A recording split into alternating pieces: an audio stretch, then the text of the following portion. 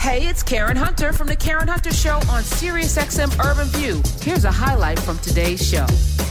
And joining us is a real activist, somebody who has been rolling up her sleeves quietly, doing some things around food, water, justice, everything. She's the co-director of the Movement for Black Lives Electoral Justice Project, and I believe she's running for something. So she's here. She's the former mayor's daughter and the current mayor's sister, but doesn't even begin to talk about what Rukia Lumumba means to Mississippi. Let me welcome the great Rukia Lumumba. Hi, welcome. Hey, it is so good to be always on your show with you, who are just really doing amazing work and just really telling our stories, giving us a venue, a place. And I'm just so thankful. Thank you. And hey, Don, it's good to be on with you too. Thank you. Yeah, it's a pleasure to meet you. And so I gotta say from the beginning, you and your brother, and especially you, are carving your own legacy. But we honor your father, who was one of the predecessor kings in creating this moment we see now, where young Black progressives have the opportunity to be at the executive offices in cities. And he saw that vision and achieved it, although he did not have the opportunity to play it out to his fullest. But every time I think about you and your brother and the amazing things that you all are doing for our people in the Deep South, I always think to honor your father and your mother who paved the way.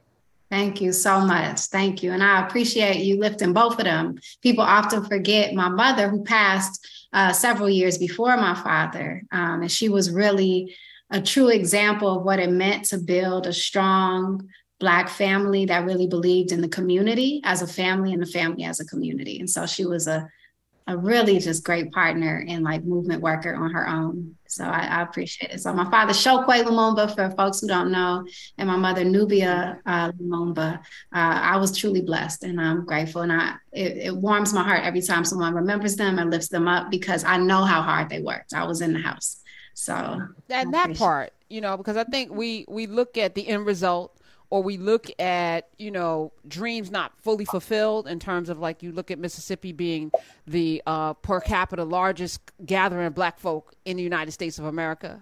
Texas has the actual physical number, but Mississippi per capita percentage wise has the largest gathering of Black folk. And you just hope for so much more, right? But then you see how much opposition you're going to get because you do have the numbers. And so we should talk about this in a really, not in an anecdotal way, but in some raw numbers and how we can actually help tip the balance, because now there's a lot of money that was just sent to the government there in Jackson to fix the infrastructure by this federal government that wouldn't have happened under Trump, happened under Biden. So talk about the plan for that money, and for you personally, what's your game plan?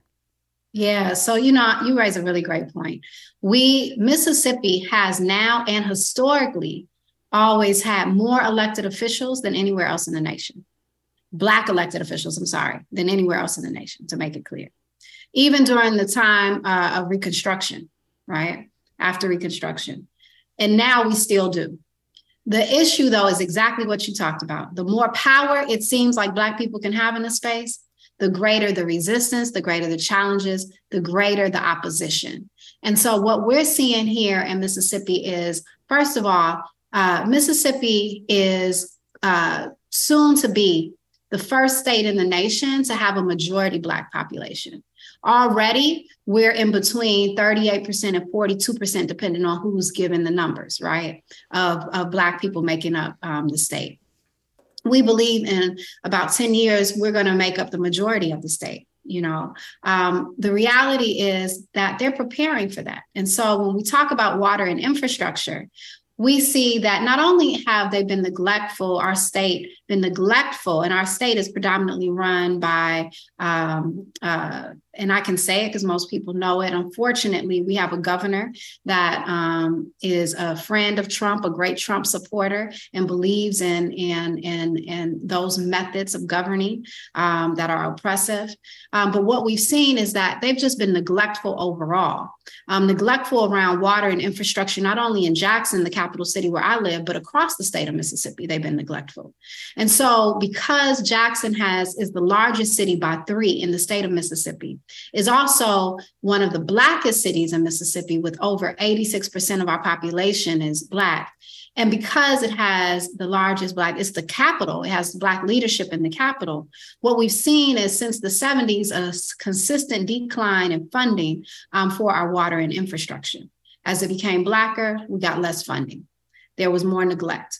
And so over the past couple of years, we've been fighting to get state and federal money to really fix that infrastructure. And Biden, yes, Biden came through. But Biden came through because I really want to highlight this. Biden came through because Jackson is just an example of what's happening all across the nation, in small towns and in places where water and infrastructure has been really underfunded and overlooked. And so people are suffering all across this nation around water and infrastructure. But in Jackson in particular, it's been the people of Jackson. It's been the residents. It's been us who've been the real heroes in this fight, still paying water bills when we ain't got water running through our pipes, still paying water bills when we can't drink the water, paying water bills that are 10 times the amount we're supposed to pay because we have broken meter systems, water that's coming through pipes that are decades old and corroding, right? And so when we pushed and we're rallying for funds from the federal government and the state to provide for our rebuild of our water infrastructure, we were pushing not only for those funds to come to us, but for us to have some real control over how that money is spent and what it looks like to have a rebuild of a system. And so right now we're asking people to continue to put your eyes on Jackson because, yeah, we got 600 million, soon to be 800 million over a period of time, but we got that money. And right now we have an entity, a third-party manager that has been appointed by the EPA to oversee this money, and they're working with the state parties that's been harming us in the first place, instead of listening to the residents, listening to the people. So what we're doing now is trying to prevent ourselves from being raped again, right? And I use that word because that's what it feels like. And that's a strong word to use, and I recognize that because it really feels like we're just constantly being just tortured, constantly being harmed. You know, we finally get this money and then we're left out of the process altogether. So when we talk about a state being intentionally robbed of infrastructural support and resources to create infrastructural support, I mean, those are decisions that come down to political leadership. And a city being robbed. I wouldn't say forgive me. Yes, a city. Forgive me. Those are decisions that are directly traceable to individuals making resource allocation decisions, right? But when we talk about white supremacy, one thing I try to make clear is that if we're talking about guns or if we're talking about infrastructural resources, white supremacy hurts us all because the critical infrastructure in the state of Mississippi is located in Jackson, who they have systematically starved of resources. And if you don't believe that, I would ask our people listening, where is the major city in Mississippi if not Jackson, right? I mean, obviously, we got love for our family in Hattiesburg and all throughout the state, the Delta, so on and so forth. And you and I and Karen know them. But if you are to travel to the state of Jackson from anywhere else on the planet, to the state of Mississippi from anywhere else on the planet, where are you going, right? It's one way in and one way out.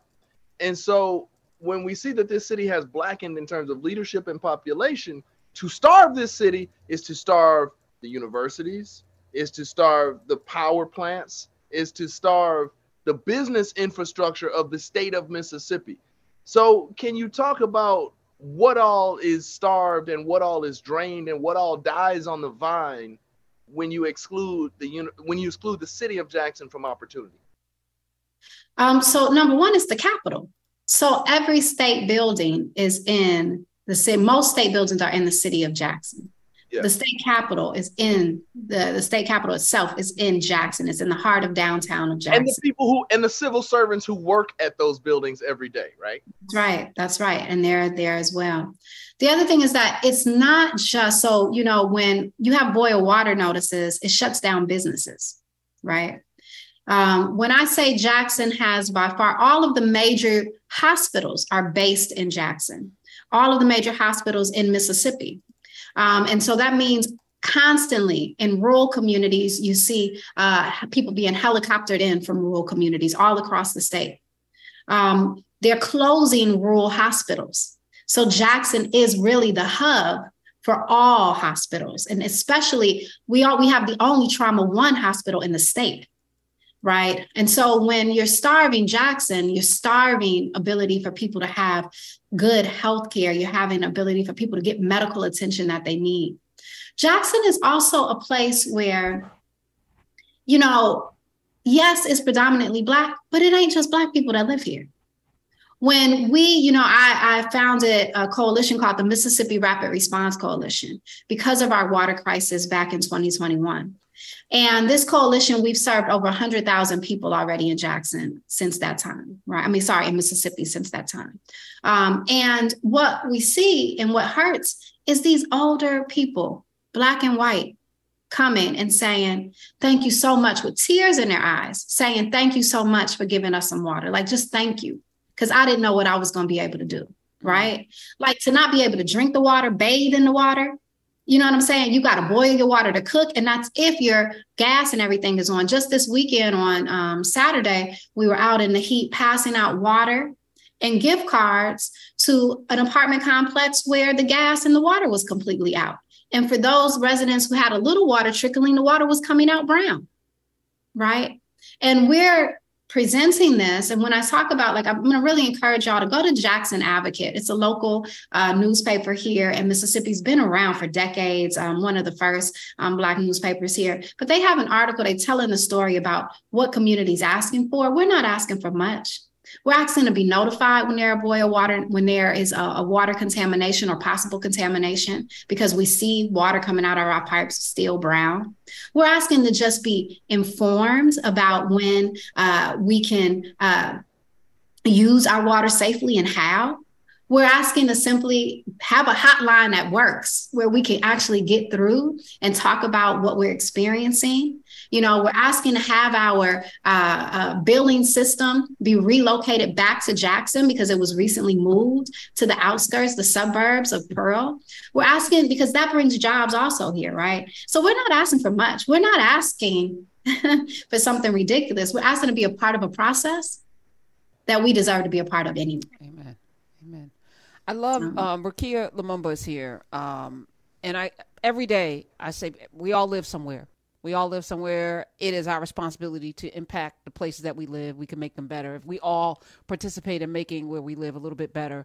For some, it may be doing a community garden, doing what our friend Ron Finley is doing, but that's extreme. But, you know, if you can do a little bit of what Ron Finley is doing around the world, that would be amazing to stave off, you know, hunger in our community. Maybe for some people it's building homes or just providing resources. For you, you know, I think the bar is raised, you know, because of the home you come out of with your mother, Nubia, and your dad, Chokwe, to serve at a larger level. So now you're running for the state legislature. Talk about that decision, because to go from rolling up your sleeves in the trenches to now becoming a lawmaker for the Green Party, by the way, which I like that. Talk about that transition for you.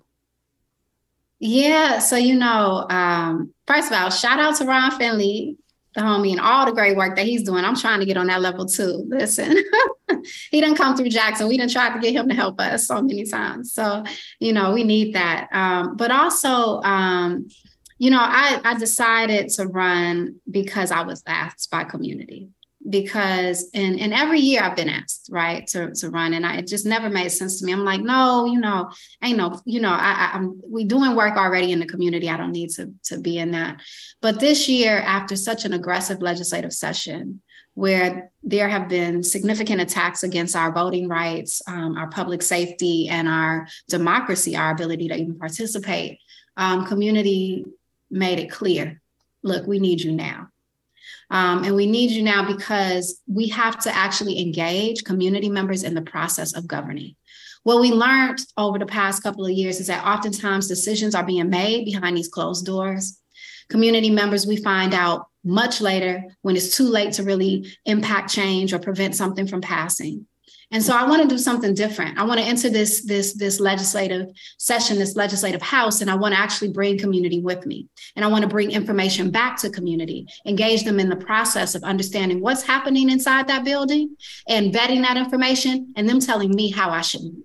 How should I move? And so I look at that process do what I'm hoping to see as people's assemblies. This is what we should do. And let me correct myself. It's Working Families Party. It's the Working Family. It's the Working Family Party that you're a part of. Yes, so I'm still on the Democratic ticket. I am registered with the Democratic Party. But here we don't have a Working Families Party. But the Working Families Party is one of those parties that wherever you are, they tend to mirror the Democratic Party as well. So, okay. Yeah. And it's important. It's important to acknowledge that you are not running to subvert the Democratic Party in the state of Mississippi. You are not running to say, don't vote Democrat. You will likely caucus with the Democrats when you enter the legislature, right? But I think that from a Working Families Party or from a Green Party perspective, we can often push, and we talked about this last week with respect to Brother Dr. Cornel West running for president. We can ideologically push the moderate Democratic Party towards more progressive wings and to hearing our voice from a voice inside. I would ask you, so you're going into a legislature in Jackson in which you will be in the super minority, right? And to be clear, it wasn't long ago that Democrats were in the majority in the state house and the state senate in Mississippi. So it ain't like, these states have been eternally red. It's within, not only within our lifetime, but in recent years that there were blue majorities. So your brother has a role as mayor of Jackson. Benny has a role. The Honorable Benny Thompson has a role. Your senators have a role. How do you define your role as a member of a legislature without executive authority? In other words, what you going to do for our folks from the I'm state? an advocate. Wait, hold on. And I want you to fully answer that because I want people to know when they can vote for you, how they can support you, all this. And we have less than 30 seconds, so I'm going to ask you to stick around. Representative Lumumba, I'm already speaking into existence. Stick around. When we come back, I need you to answer Don's question, which you already did. You're an advocate, but tell us how we can support you and what you need because we got to get you elected. And it's 1 by 1, 2 by 2. We got to get more, got to duplicate this model. All right. I asked the great Rukia Lumumba to stick around because she is running for office in the primary is next week, August 8th. So we need y'all to show up, show out, be present, be there. And so Don asked a question about what are you going to do when you don't have because it's like our Congress now, right? The House of Representatives, they don't have a majority. Democrats don't have a majority. What do you do when you are in the vast minority in an apartheid-leaning state? Come on, tell the truth, all of it, right? The reality is you got to advocate, you got to organize. And so it's really about doing something different, bringing community into the space, bringing the people with you. The more we expose what's happening, the greater the chance that we can see a victory on our end, something that is better for all of us. And so, people are concerned about, can she work across the aisle? You can't be a Black person in America and not work with people that don't think like you. You can't be a Black person in Mississippi and not work across the aisle, right? So it's not so much about whether I'm going to work across the aisle or whether I even have the capacity. It's about who's going to work for you, right? And so that's the real question that we have to ask. And I'm going to be working for us, for all of us, because I believe that Mississippi, we deserve so much more than what we see. And we have the potential to see so much more. We have the ability to go from the last to the first. We really do. We really do. And we deserve it. And so that's what I'm going to do. August 8th, I need people to come out and vote for me. I need folks to go to my website, rukialumumba.com. I need you to donate. I need you to sign up. For all of my Jacksonians and Mississippians and Ridgelands in my district that's listening, seriously, vote for me. I need your support. I need your prayers because a vote for me is a vote for all of us. And shout out to listening because a lot of people listen to your show in Mississippi, Karen. A lot of us. I always get it. Let me tell you, Mississippi's that's one of my favorite places in the world. Jackson State, one of the best colleges. It is lit. It is brilliant. The folk there are active. It is second to Tougaloo, where I went. Tougaloo, and Medgar Evers' home. There's so much rich culture in Mississippi. I was walking. I promise you, I was walking the other day, and I said, man, I should settle there. I should settle in Mississippi. I should come there. and bring all of this, you know. Come on, but then, you could be by city, even if you just don't want to be there all year. Come on, you could have residency here. I'm gonna tell you what inspired me. So I'm listening to Robert Moses's book, Radical Equations, right? And in the book, the foreword is by Mr. Dennis, and he was talking about how he supplied the car for Schwerner and Goodman and Cheney. You know, he was supposed to be there to help people register to vote and to research and all of this.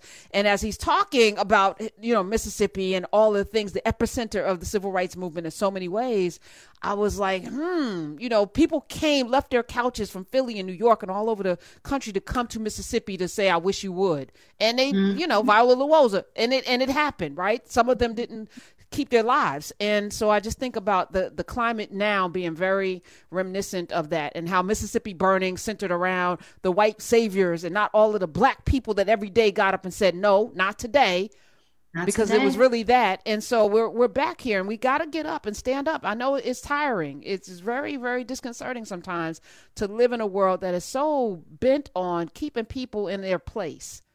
But if your place is where you think it should be, then you have to fight for your space. You got to fight for your space. We're going to fight for our space. So I was thinking about that. I said, if Bob Moses can use math and use that as a civil rights club, you know, cudgel or whatever you call that, you know, bludgeon, I can use this microphone anywhere. So I was thinking about that. So win your seat, madam. Win your seat. I'm coming. I'm coming at least for a couple of months. I'm going to be in Mississippi and hang out with y'all. What do you need? What do you need? So I need you to come. Okay. Y'all, you know what to do. You go to Rukia Lumumba. That's RUKIA. Lumumba, LUMUMBA.com. The website is beautiful. She's wearing all white because, you know, she's invoking the ancestors, all of them, to come in August 8th. Show up and show out. And Nick, I know you're listening. Go get the people to the polls. Drive them, do whatever you got to do. But we got to get people to show up, because that's usually the case. It's turnout. It's the turnout that is the problem. Let's turn out. Hey, this is Karen Hunter. You can listen to The Karen Hunter Show live every Monday through Friday at 3 p.m. East on SiriusXM Urban View Channel 126, or anytime on the SiriusXM app.